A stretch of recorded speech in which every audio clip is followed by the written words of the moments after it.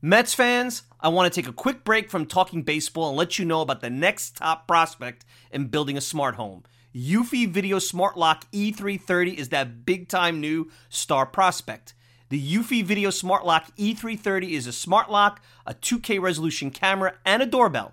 It's 3 devices in one, triple the security. You know triples are rare in baseball, but not with Eufy. You can have everything in one device rather than install many pieces on your front door. It's not just for security, but also for convenience. Just the other night, I had tons of packages in the rain. Rather than fumble for my keys, I easily entered my home. This is big since I have 4 dogs who are impatiently waiting for me at the door. No more concerns about losing keys, and you could assign passwords to your family members. Worried about when your loved ones are getting home? Eufy allows you to see them coming back home via the integrated camera. Hey Mets fans, this is a home run. I had a competitive product before Eufy, and it's the difference between a one-dimensional hitter and a 5-tool player. Eufy is that 5-tool superstar. Go to eufy.com, that's EUFY.com to learn more. Already sold? Go to Amazon and get your Eufy Video Smart Lock E330 today. Want to go to the store? Best Buy will have it starting around May 20th. Get complete control over your front door at ease with the Eufy Video Smart Lock E330 today. Say goodbye to your credit card rewards. Greedy corporate mega stores, led by Walmart and Target, are pushing for a law in Congress to take away your hard-earned cash back and travel points to line their pockets. The Durbin-Marshall credit card bill would enact harmful credit card routing mandates that would end credit card rewards as we know it. If you love your credit card rewards, tell your lawmakers, hands off my rewards. Tell them to oppose the Durbin-Marshall credit card bill.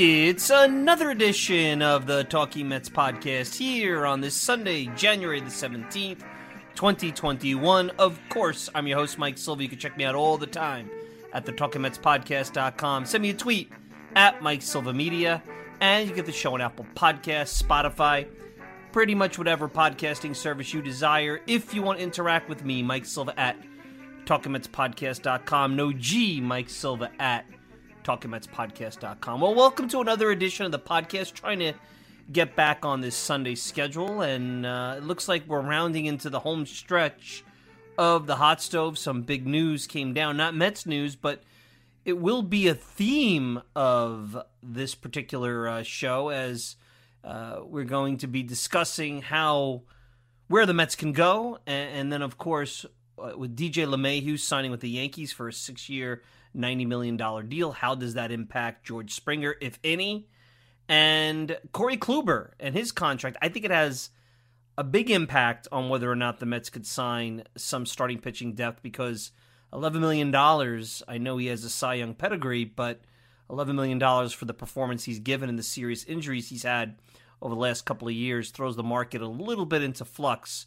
This frozen hot stove that here we are just a month away from pitchers and catchers. And I think I read the other day about 80% of the free agents are still out there, which is crazy.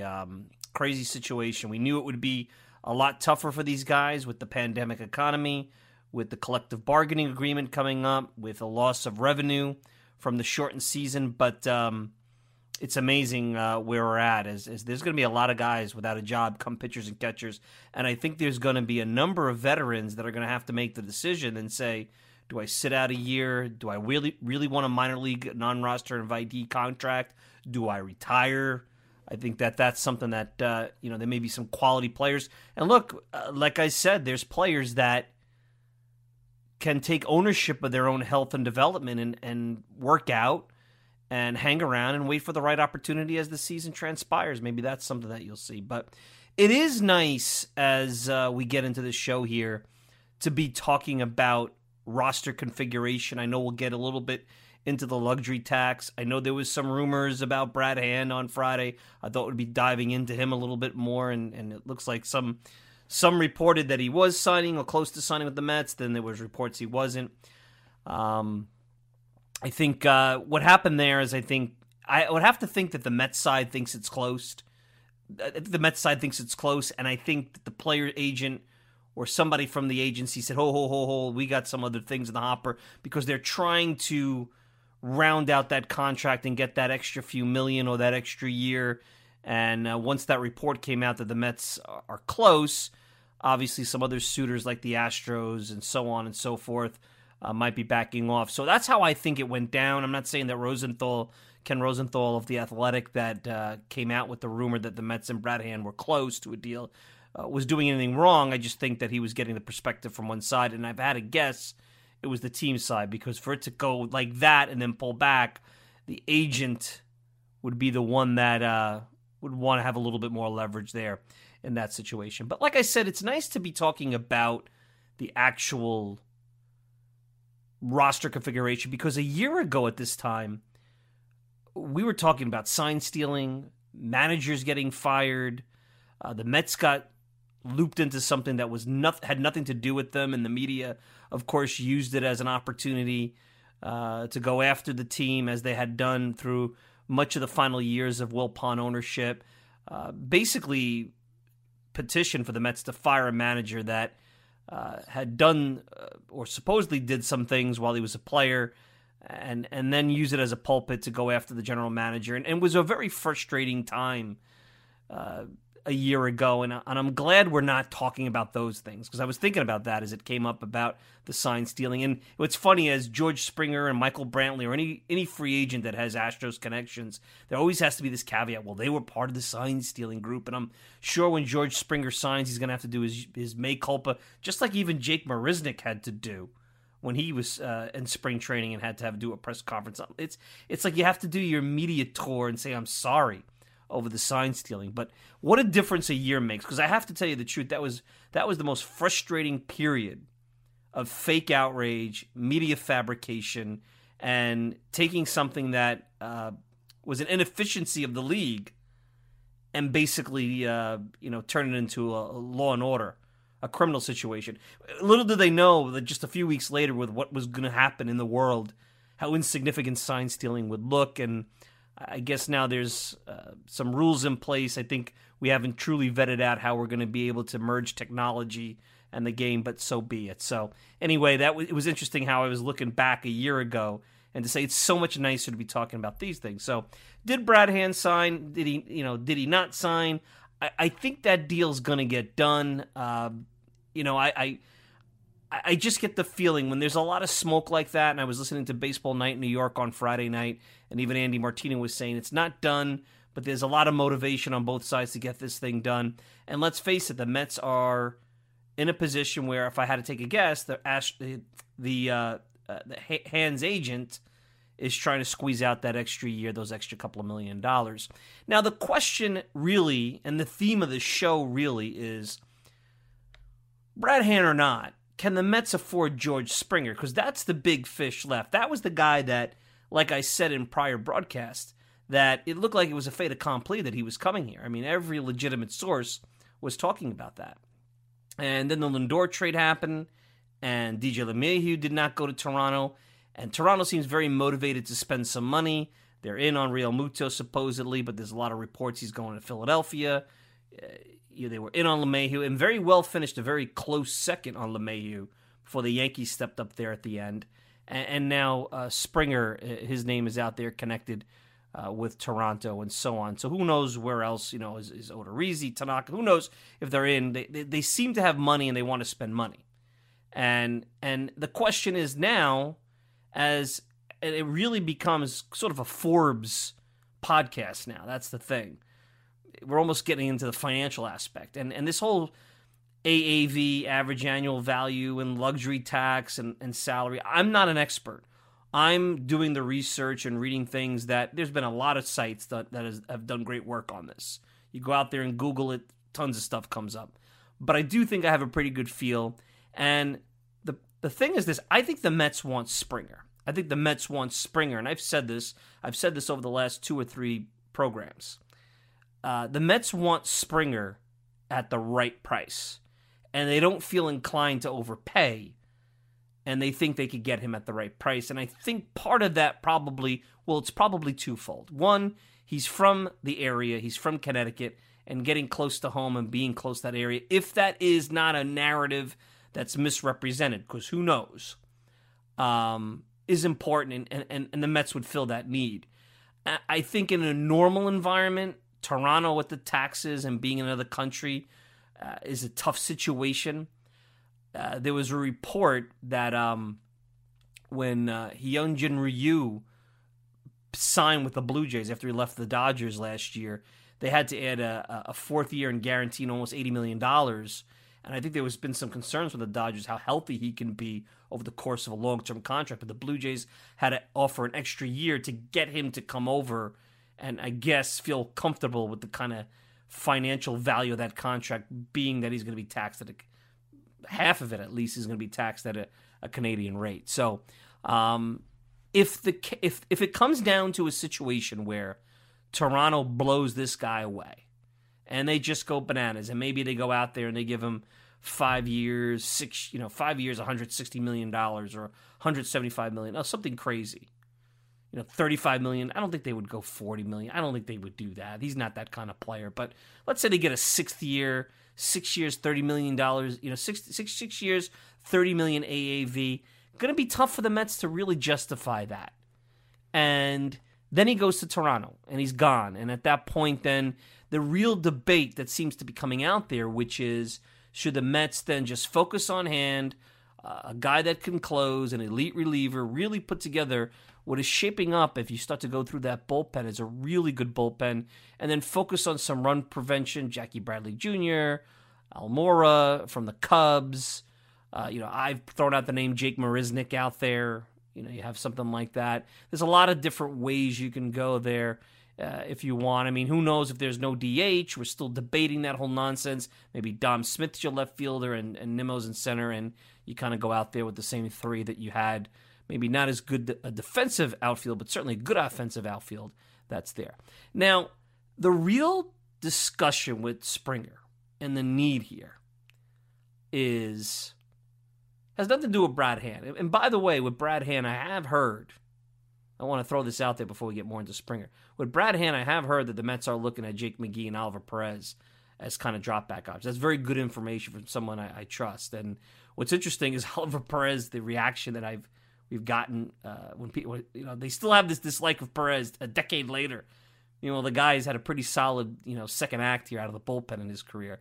And Jake McGee, who was described to me by someone I trust as a one-pitch pitcher that the Dodgers got to really focus on throwing his high fastball, which reverted back to the form that made him so effective, or the results, maybe not the same process, but the results that made him so effective in Toronto. So I didn't get a glowing assessment of Jake McGee from my contact. And, of course, there's still Justin Wilson out there. So there is some other options if Brad Hand decides or gets a deal and goes somewhere else. You've heard the Astros and a couple other teams and so on and so forth. But the real question with George Springer then comes down to, well, if the Mets sign Springer and they want Lindor, does that mean that bringing in Springer leads Michael Conforto out the door?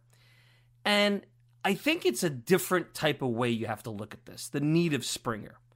Now that it's pretty clear, I don't think they're going the Bauer route. I really don't. I think that's kind of, it doesn't seem to be the smoke that's there like with Springer. The real big fish left to reel in is Springer. And if I'm the Mets, the strategy is sound, going out there and trying to get him at your price. And if he gets blown away by someone else, knowing that it's a narrow market, then God bless him, let him go to Toronto. But you also have to think about, and you're everyone's acting like, well, you need to have a space not only under the luxury tax, but obviously payroll flexibility to sign Conforto long-term after this year. I'm going to hold you back here for a minute. Scott Boras is Michael Conforto's agent. There is no guarantee that Michael Conforto is going to re-sign with the Mets, or he's going to be easy to sign. And I'm going to give you a pause here, because right now the real guy that's throwing a monkey wrench into Conforto, Springer, and all this is Bryce Harper. And you're probably asking yourself, Bryce Harper? What does Bryce Harper have to do with all this? Well, I'm going to tell you this. Now, before I give you a little fun with numbers here, remember, there's a lot of creative ways the Mets could get Springer under the luxury tax, because that's the first issue. Mets don't seem to want to go above the luxury tax, and I know Cano's contract will come back on next year. Mets are going to have to go over the luxury tax to stay competitive in the near term while they're rebuilding their farm system. They have to. They don't have enough depth to plug holes if they want to compete and win in the next 2 to 3 years. That's fact. They're going to have to. Even if they don't want to do it this year, I get it politically, and I know that with the new CBA coming, that this might be a moot point. It might be a whole new set of rules coming very shortly. But they're going to have to go over. And you can get creative. And I was looking, I know that Liam Hendriks has a buyout worth $15 million, which actually, it looks like increased the average annual value of his contract with the White Sox when it came to the luxury tax. But then you got a guy like Jacob deGrom, who actually, the value of his contract this year versus the luxury tax, versus the soft cap, is $11 million less because they deferred so much money. So you could get creative with these contracts where the dollar value and then the luxury tax value are way different. And I think the Mets have done it. They did it with deGrom. I'm sure they'll be able to figure something out with Springer. And maybe that's why we haven't heard a lot of news, because it's going to require them, if he wants to get here, to be creative, But let me give you some numbers on 3 players and go back to the point why signing Springer, it may be necessary because you're not sure what Conforto's future is here. And Bryce Harper plays into it. Player number 1, 135 OPS, 278 batting average over the last 4 years, 364 on base, 515 slugging. This is over the last 4 years. 879 OPS, average 27 homers, 71 RBIs. Michael, second player, almost gave that away here. 134 OPS plus, 265 batting average, 369 on base, 495 slugging, 864 OPS. Average of 24 homers, 68 RBIs. Now, the first player is George Springer. The second player is Michael Conforto. Guess what? I'm going to give you a third player, Bryce Harper, over the last 4 years. 139 OPS plus, 272 batting average, 394 on base, 530 slugging, 924 OPS, 28 homers, 84 RBIs. Bryce Harper started to lean in the pandemic-shortened 60-game schedule much more towards the player he was as you got more towards that MVP season that he had in 2015 than the player that he's been, which has been very good, but not a guy that I'd give a 13-year contract to. Bryce Harper's making $27.5 million a year. Michael Conforto last year had a very similar year to Bryce Harper, and I've been tweeting about over at Mike Silva Media for a while, for a couple of years now, because I'm not the biggest Bryce Harper guy. I think he's rather overrated. That Mets already have Bryce Harper. And I said that when they were going after, fans wanted them to go after Bryce Harper. I said, they already have Bryce Harper. His name is Michael Conforto. And I meant that. I wasn't trying to be funny there or try to overrate Conforto. They already have a guy. And if I'm saying that, and I'm looking at numbers, basic numbers from places like Fangraphs and Baseball Reference, you think Scott Boras is not already putting together some sort of book that's going to take Bryce Harper and what he was able to get from the Phillies on that 13-year deal at about $26 to $27 million a year, north of $300 million, and try to get Conforto? I'm not saying the same contract, because Harper, different market, different economy. Harper has a Q rating as a player that probably supersedes what kind of player he is. But, Michael Conforto probably is going to ask for $27, $28, $30 million a year. Now, you could argue, and the Mets I'm sure will, that whatever Springer gets, Conforto's going to be in that same vein, because they're kind of, obviously their numbers are very similar, but, let's face it, Conforto's agent is one of the best out there. And Conforto's also going to be entering his age 28, middle of his prime. Springer's more entering the late prime. So there's a lot of differences. I mean, Conforto age-wise is right around the same age right now as Bryce Harper. It's just that he didn't come up when he was 19 like Harper. He went to college, so a little bit different situation. So The point here is signing George Springer might be your safety net if Michael Conforto leaves. Now, does that mean it's a fait accompli? They can't afford Lindor, they can't afford Springer and Conforto. It does get complicated. It does. And I think that's why the important thing here is this. Can the Mets afford George Springer? I believe they can. I believe it's important for them to try to engage with him as much as they can, but it has to be creative. You can't go out there and get him at any cost. And I think it's going to come down to, does Toronto or another mystery team, you keep hearing the Blue Jays, but you never know. The Astros still involved in this thing? There might be somebody else. The thing is, if he doesn't get blown away, it would be in his motivation to get creative and to be able to find some way to sign here and be where, again, reports are he wants to be close to home. Now, did DJ LeMahieu depress his market as his average annual value of his contracts, $18 to $19 million a year? I don't know if Springer gets down to that. It's hard to say. And the Yankees stretch that out. And LeMahieu is a middle infielder. His track record is not quite the same as Springer. He's been much better over the last couple of years.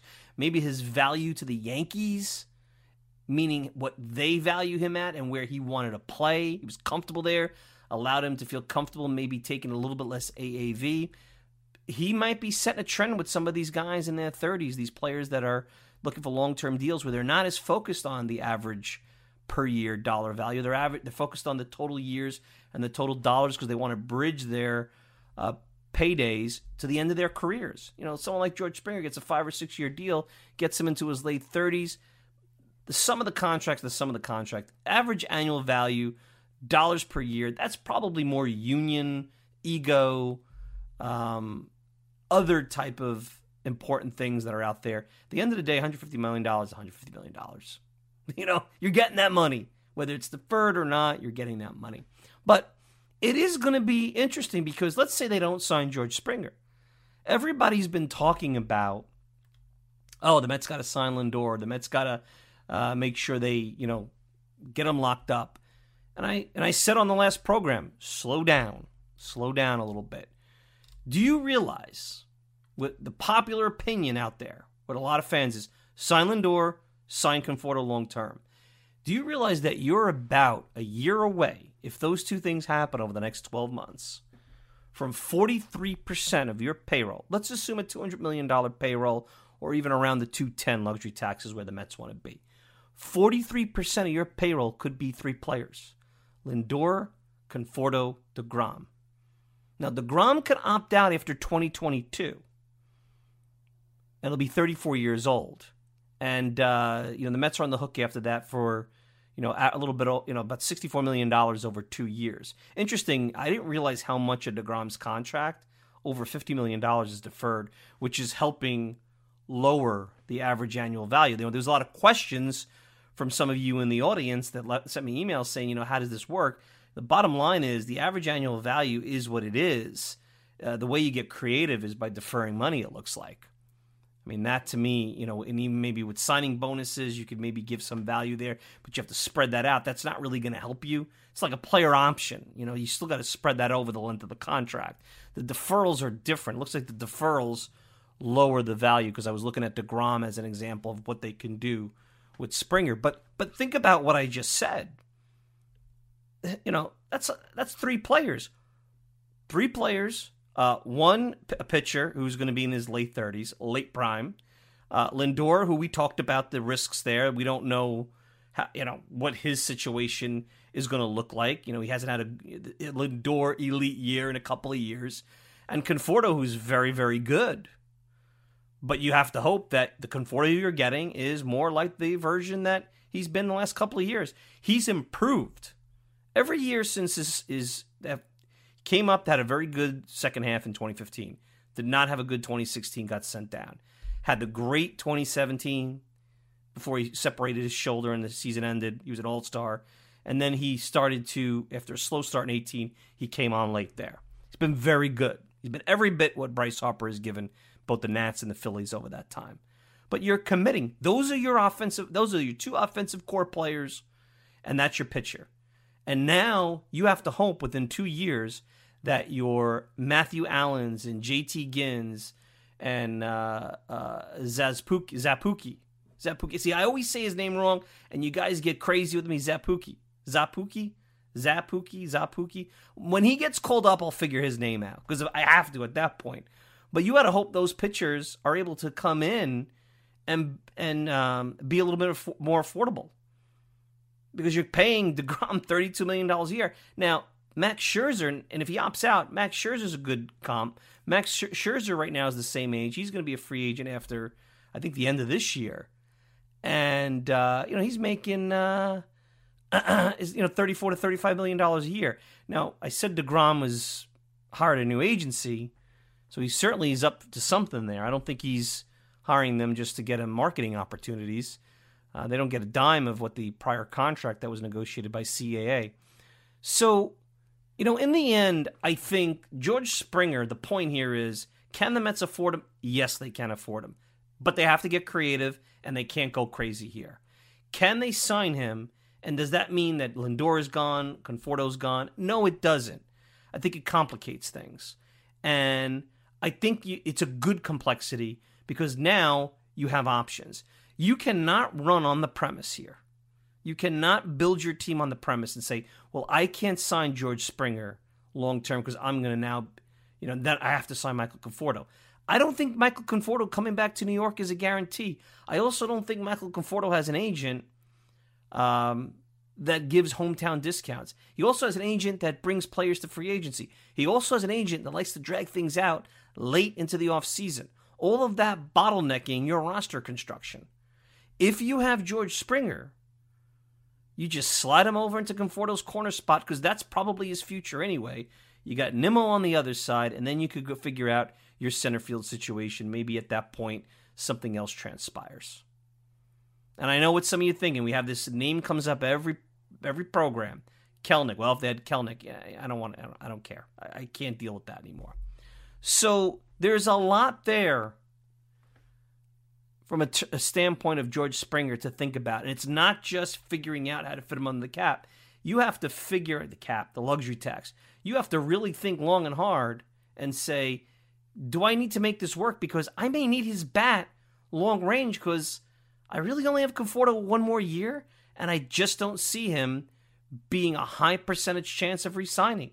Because once that gets into a bidding war, and if somebody out there believes Michael Conforto is better or that of Bryce Harper and goes really crazy and throws him a big contract, well, then you have to make that decision. And then there's a threshold where you may have to walk away.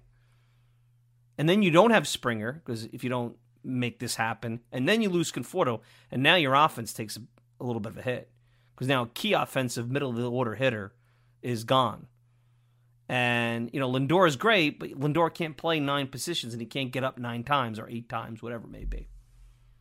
So something to think about. So there's a lot there. I personally think Springer, what's going on here, there's 2 things going on with Springer and Hand. Those are the guys that they're focused on. And Hand right now, and again, this is total speculation. Hand right now, just trying to make as much money on this contract, which is probably going to be 2 years. He's probably trying to squeeze a third. Knows this is probably his last chance to make some big multi-year money. I think he wants to be with the Mets. I think the Mets want him. I think that he's just trying to play this market and squeeze every dollar he can by putting pressure on them. Springer, I believe he wants to be here. I think if there was other greater offers and they were out there, he would be moving more in towards that direction. And maybe by the time this goes live, he's signed with the Mets or somebody else, and then this is all stale. There's still some interesting things to listen to here if that's the case. But anyway, I think right now, for the rest of this offseason, or at least in the short term here, it's really about whether or not the Mets can close the deal on Hand and find a way to get creative and get Springer under their luxury tax threshold, because they can do those 2 things, and don't worry about the surrounding stuff, because there's always going to be enough veterans that if they want to come in on shorter deals, incentive-laden deals, or if there's a way to clear up some space. And guess what? If you get the right deals, and at some point they're going to go over this year of the luxury tax, you know what? Steve Cohen's going to do that, because he wants to make a splash. He wants to win. And I think He may not want to do that now and go crazy now, but throughout this 2021 season, I don't think that 210 is going to be a hard cap for him, and it will not prevent him from making in-season improvements. And I don't think they necessarily need a ton of money to add depth, because I think there's going to be plenty of guys without a job right now. The supply and demand, the simple economics just tells you that there's going to be a lot of supply of different depth options and veterans, and they're probably not going to command a lot of money if they want to play. And they're going to be out there after the season starts, because they're not all going to get signed by opening day, and then they're either going to have to decide that they want to retire, or they're going to hang out and work out and be their own hired contractor and wait for the right opportunity, because I think you're going to have a lot of those guys out there. So anyway, let's take a quick break. When we come back, did Corey Kluber and the Yankees screw up the pitching depth market? I think they have, and that's why I think the Mets are going to probably have some hard times here signing anybody. I know they wanted to sign another arm, it appears, and I don't know if that's going to happen, because Corey Kluber kind of screwed things up. Good for him, bad for the Mets. Curious why the Yankees did it. Anyway, you're listening to the Talking Mets podcast. We'll be back with more right after this. The Talking Mets podcast is available on many outlets, but the most popular is Apple Podcast. Hi, I'm Mike Silva, the host of the Talking Mets podcast, and I encourage you to leave a review about the program on Apple. Just rate it 1 to 5 stars, hopefully a 5, because why wouldn't you? And then if you have time, leave a review. It helps the podcast continue to grow and encourages others to take a listen. You can also email me at MikeSilva@TalkingMetsPodcast.com. No G, TalkingMetsPodcast.com. Hope to hear from you soon, and enjoy the rest of the show.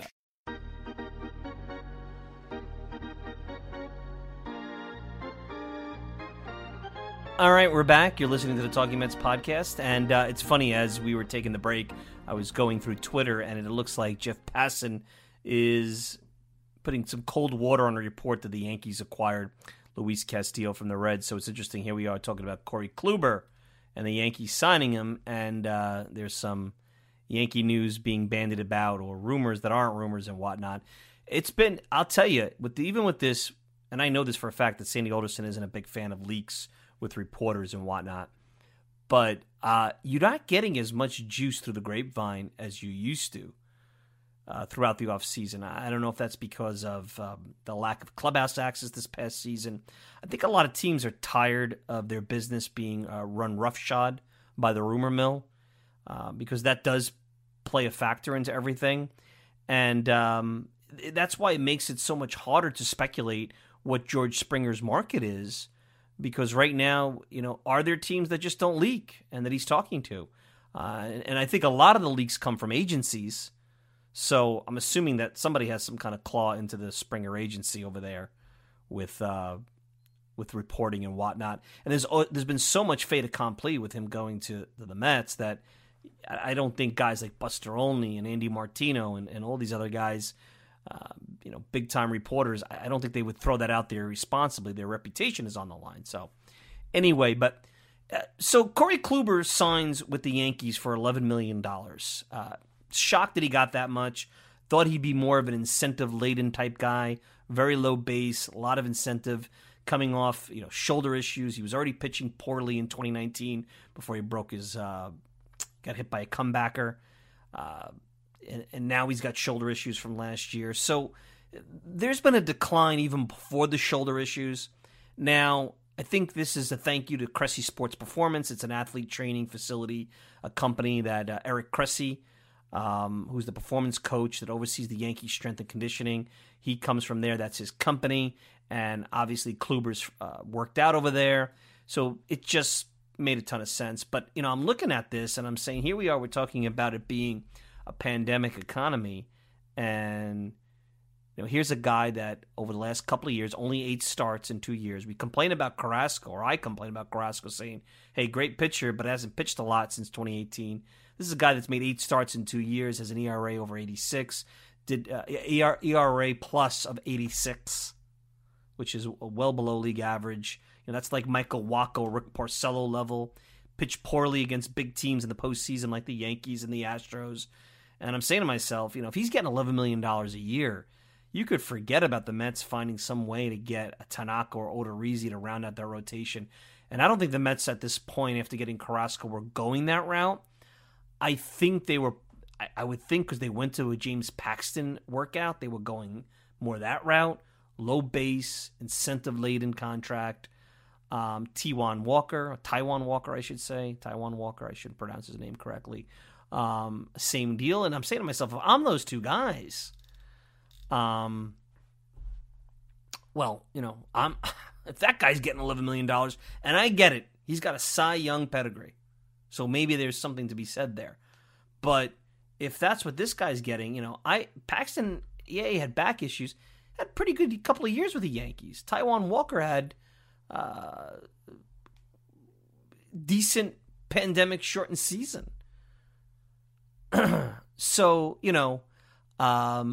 what does this mean now that Kluber goes out there and gets this kind of money?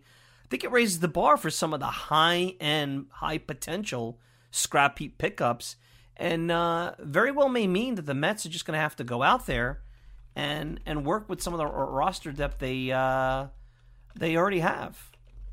And when you look at the Mets starting pitching right now, you go out and you sign a Brad Hand and you get a George Springer. Let's say that the Mets pull that off. It's not going to leave them a lot of room to do anything of significance. They're going to have to go out there and find some value bin signings. And I look right now, so if you look at, they have DeGrom, Carrasco, Stroman, Peterson, Matz. That's your rotation come opening day. You have Syndergaard, which you hope you have sometime before the All-Star break. But I'm not, that's later rather than sooner. So you're going to be going through maybe 60, 80 games where you're going to be getting starts out of Peterson and Matz. Peterson, not a bad shortened season. Matz was a disaster. Not ready to give up on Matz. Now, let's assume that the Mets aren't looking to, and there's been reports that they have payroll shaving options out there.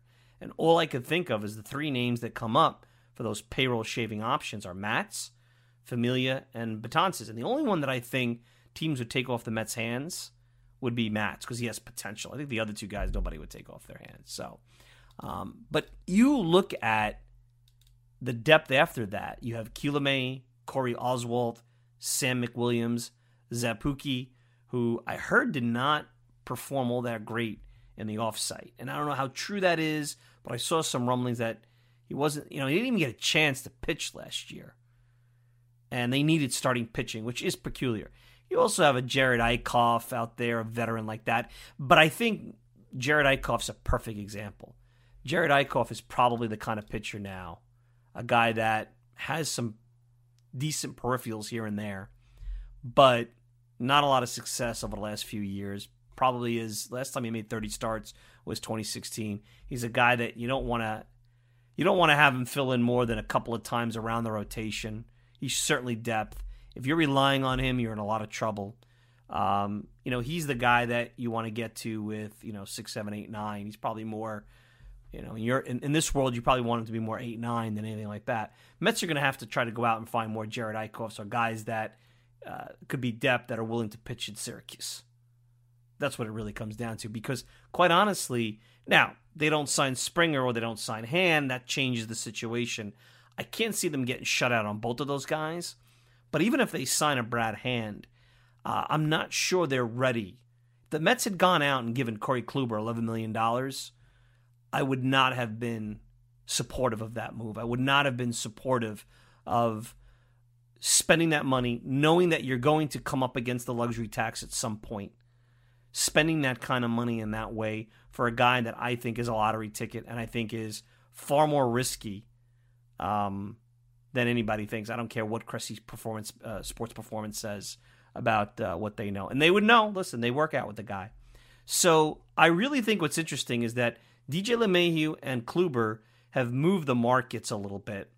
I don't know if LeMahieu really impacted Springer. I think Springer was already kind of a situation where the Mets were going to have to get creative, and I don't know if anybody other... The fact that only Toronto seems to be interested, I don't think there's anybody out there ready to throw big money at him. But Kluber, I think, changes the scrap heap market of the guys that have potential, and I think it makes them much more expensive. And if I were them, I would potentially wait for the right deal. And again, I'm going to say this. I said this a couple of times already. I think players, as they get closer to pitchers and catchers, are going to try to sit back and see what happens, because as teams have injuries in spring training, as teams start to compete and crystallize throughout the regular season. Remember Gio Gonzalez a couple of years ago wound up signing in April or May with Milwaukee after the Yankees let him go. I think they're going to take control of their own development. They could do that now. And I know with the pandemic, it might be harder for some of them because I'm sure workout facilities are not as prevalent. But look, these guys will go down to areas where they could, find some place, pay the money. They might have their own facilities in their homes. There's ways around that. I think you're going to see a lot of that. And if I'm in their shoes, now that I saw that, I'm like, well, if I show anything or I get in the right situation, maybe you're not going to get an $11 million guarantee like Corey Kluber because they don't have the resume of him, but I might get a lot better deal as we get closer to that situation than I would now when the supply and demand is out there. And there are some teams that are really not sure if they need the services of some of these scrap heap guys. I don't know how many teams think they need Taijuan Walker. I don't know how many teams think they need James Paxton. And look, if the Blue Jays have all this money, they're going to grab one of these guys. Walker will pitch for them, so he might be one of them. So anyway, is interesting thought there. So let's take a quick break. When we come back, we'll wrap up. You're listening to the Talking Mets podcast. We'll be back with more right after this. Doc Gooden's first 2 years in the big leagues were some of the best in the history of baseball. How did that impact him going forward? He discussed this with me on the Talking Mets podcast. Normally you have those type of years, maybe like year 5, year 6, once you get like 28, 29 years old. Mine happened in 1920, my first 2 years. I remember a game in 86 where I pitched a shutout, but I only had 3 strikeouts.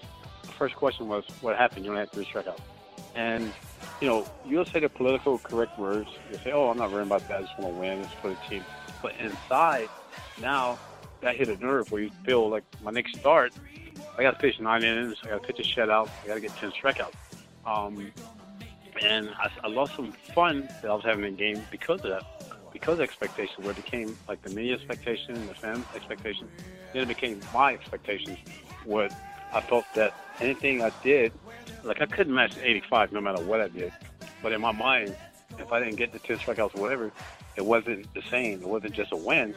And I wasn't having as much fun as I should have had. And that's one of the things I regret looking back at my career now, where I allowed things, whether it's the media, the fans, or myself at that point getting into my own head, allowing me to lose the fun, because it should be a privilege to play in Major League Baseball, and you're still winning games, you're still pitching great.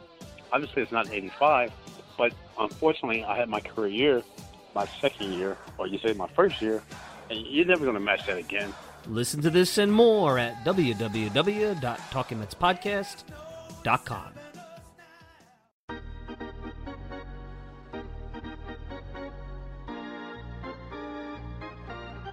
All right, final thoughts. So what's next? We have, obviously, this George Springer watch, the Brad Hand watch. I think, depending on how that shakes out, we'll dive deeper into the bullpen. Wanted to kind of leave it to Springer in hand and my thoughts on where I think that's at. So there'll be more of that. I think the Mets bullpen's shaping up to be pretty good. I'm still a little bit worried about some of the walks coming out of that bullpen, but let's dive into that. And I didn't even put Seth Lugo as a rotation option when I went through the depth. And if this Kluber deal is a death knell to them grabbing depth, Lugo may have to be reconsidered as a starting rotation depth piece, or maybe they go the opener route with him. I talked about that last year, I remember, when I said maybe you could even go a couple of days a week if you wanted to piggyback and have him go 2 or 3 innings and then bring a starter in or something along those methods of some sorts. I'm not an opener guy. I don't like it. I'd rather have the traditional starting rotation with quality starters, but you have to be more open-minded these days. And obviously, you're not going to pass on a George Springer, if someone of that high-quality offensive production, to bring in an iffy, scrappy pitcher, because that to me I'd rather them go with the opener at that point. I mean, I think the offense and the bullpen will be good enough to make up for some of that. But we'll get deeper into that. As always, I want you guys to leave me a review, good, bad, or indifferent. I've been reading some reviews. I wanted to thank a few recent reviews, some really nice. And I really don't just read the good ones. I'll read criticism. So if you want to leave me a criticism, I want it to be fair, like I always say. want it to be fair. You want to give me a 1-star, 2-star. I don't get crazy about that. Obviously, the more reviews and the higher the rating, the better it'll be for us to grow this show. Again, I'm not getting paid for this. I do this because I love it. I do this because I think it's important to have somebody be sort of that bridge between the two sides. I keep saying that, but I wanted to thank 2 or 3 good, nice reviews with some good feedback that came to me this past week. But DFKELSM on Apple wrote, a great listen each week, often a contrarian position, but it makes you think, and Mike's got it right more often than not. Mark's got it more often than the rosy-eyed fan would like to admit. Let's go Mets. That's a very fair thing. Yeah, sometimes I get contrarian, and maybe that's what I try to do. But I want to say I don't like to do that just to be contrarian. I really try to look at things a little differently, and I really fight against groupthink. That's one of the biggest things in my life that I really I stand very firm on. Groupthink is a dangerous thing. And sometimes people get into groupthink because they want to be accepted. And in this goofy Mets community, it's almost like high school. If you have a certain opinion or you don't go with the rosy-eyed fan opinion, they leave you out or they don't include you. And you can see that. Look at, who gets selected to do things for the Queens Baseball Convention. So I'll leave it at that. Movie King 80 wrote, I listened to a number of Mets podcasts, but Talking Mets is one that I consider can't miss. Mike Silva's not a shill by any means. He calls it like he sees it. And while I don't always agree with his opinions, and we've discussed a few times on Twitter, I appreciate the thoughtful insight every week.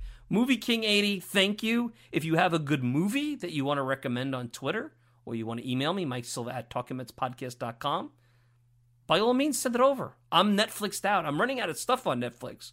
Between the pandemic and the last year and a half, kind of getting into streaming and everything like that, I'm running out of stuff. I'd love to hear from any of you. Do you guys have series that you like, movies, things that maybe are not the obvious? We'll see.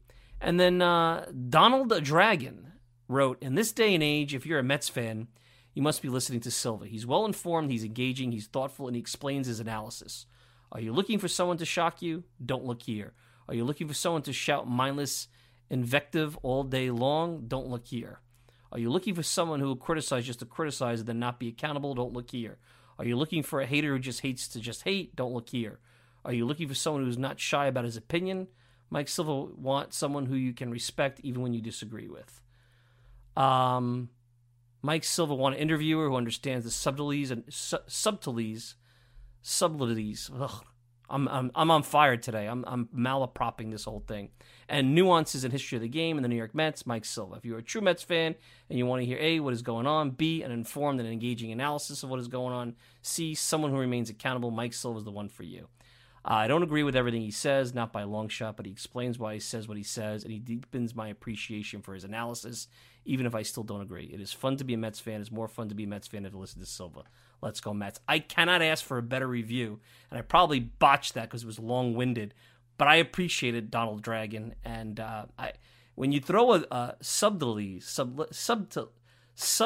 Jesus, I'm going to have to pronounce that. That one you got me tongue-tied on, so... you guys got me. You got me with Taiwan Walker and Zapuki, and now that, and I admit I've listened back to a couple of shows, and I'm like, I could have said that a little bit differently. I never professed to be this great English scholar. I think I'm pretty articulate, and I try not to have the Brooklyn accent come out or the Long Island accent. Now, I've been in Long Island quite a long time, but sometimes you guys get me all a little tongue-tied up. I'll get that one out there. But anyway, Donald Dragon, thank you. So I want to hear from you guys, good, bad, or indifferent. You want to email me, MikeSilva@TalkingMetsPodcast.com, no G. You want to leave it on Apple Podcasts. You want to leave it on Twitter @MikeSilvaMedia. Send it to me whichever way. I always get back to you. Sometimes it takes a little longer than I like, but I always get back to you. And I appreciate, and I've gotten some very irate emails from people. And, I've always gotten back to them. And the first thing I always say, I want to thank you for listening and taking the time to even write that, even though it's not a positive email, because that means that I've at least given you something to think about. And I didn't waste your time, because you don't write emails, good or bad, to people who waste your time. So anyway, I want to thank everybody for listening. And hopefully we're back on schedule with our Sunday shows. If you want to check me out all the time, TalkingMetsPodcast.com. Send me a tweet at Mike Silva Media, and you get the show on Apple Podcasts, Spotify, pretty much whatever podcasting service you desire. If you want to interact with me, like I said before, Mike Silva at TalkingMetsPodcast.com. No G. Mike Silva at TalkingMetsPodcast.com. I'm your host, Mike Silva. Enjoy the rest of your Sunday. We'll be back with another podcast next week. Till then, take care, everybody.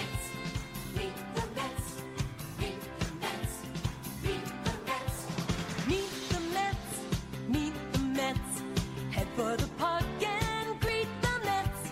Hot dogs, green grass, all out of shade.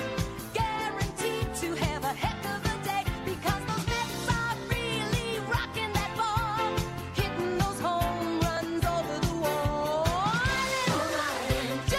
New Jersey, Brooklyn, Queens, uptown and down. Let's go Mets! That's the cheer all over New York town. Meet the Mets, meet the Mets, meet the Mets, meet the Mets, meet the Mets. Head for the park and greet the Mets. Hot dogs, green grass, all out of shade. Guaranteed to have a heck of a day because those Mets are really rocking the ball, hitting those home runs over the wall. Go Ahead, New Jersey, Brooklyn, Queens, uptown and down. Let's go Mets! That's the cheer all over New York